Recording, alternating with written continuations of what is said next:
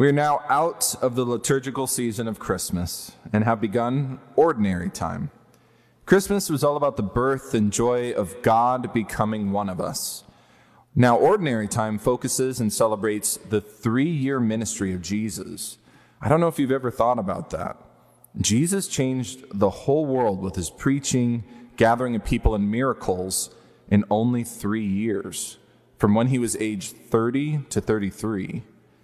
Today, let's start at the beginning of Christ's ministry. How did the world know to look to Jesus as someone special right in the beginning? And then second, how do we start looking to him for real answers to our biggest and personal problems? So to begin, how did the world first come to know Jesus as someone to watch? Here in the first chapter of the Gospel of John, we have John the Baptist. He's already gathered people to him. John was baptizing people who wanted to change. These people who they lived with sin, they felt unfulfilled in their lives, and so they wanted to publicly repent and rededicate themselves to God. John was so moving with his confidence and his love of God that people actually started to ask him, wait, are you the Messiah, the one that we're actually waiting for, the one who's going to save everyone? And John said, no, but he's coming. Our gospel had Jesus approach John and his followers, and John stops everything to tell them, look at Jesus and says, behold the Lamb of God who takes away the sins of the world. He is the one of whom I said, a man is coming after me who ranks ahead of me. Jesus is about to begin a ministry that changes everything. Once he begins, people are about to feel genuinely loved. The words that Jesus will say are actually going to speak to the hearts and desires of people, and Jesus will miraculously heal the sick. He is going to then authoritatively remove literal demons that are infesting people and look individuals in the eye and tell them, the worst things that you have done in your life are forgiven. Their identity no longer has to be the bad decisions and mistakes they've made in their past, because when you receive forgiveness, especially from God, they can move on and be free with a brand new life. All of this, he desperately wants to give you as you sit in this pew tonight. He wants to do the exact same thing, but that brings us to the question, well, how? How do I come to find him and come in contact with him the way these people back in the gospel did? This is actually our second and main point. Those people needed John the Baptist first. John gathered people to lead them to the real solution that they crave. People searching for answers found John, and then John ushered them to God, who was going to be the genuine answer to everything.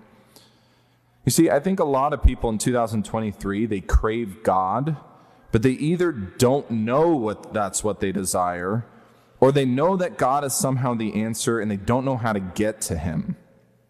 Can you reflect on that? Do you feel like that?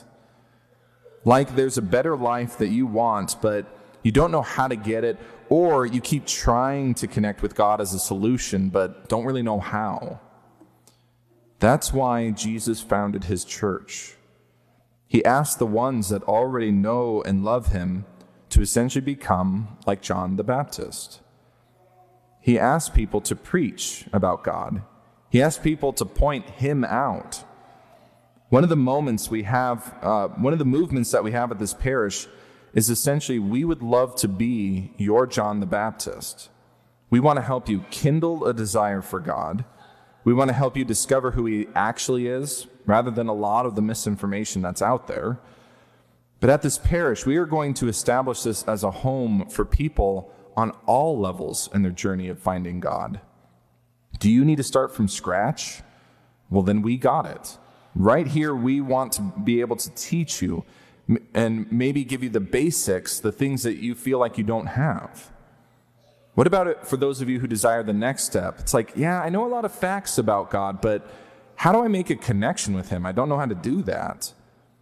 In short, any step of your journey, we would love to give give help here at the parish, and we're developing these things. And I'm going to take this opportunity to make known the small groups that we have available at this parish. You join them either through our website, in the bulletin, calling our office, calling Mark Heffley. I know I personally came back to God through a small group, if I just honestly reflect on my life. My John the Baptist was my best friend Dave with his faith and a priest named Father Cush.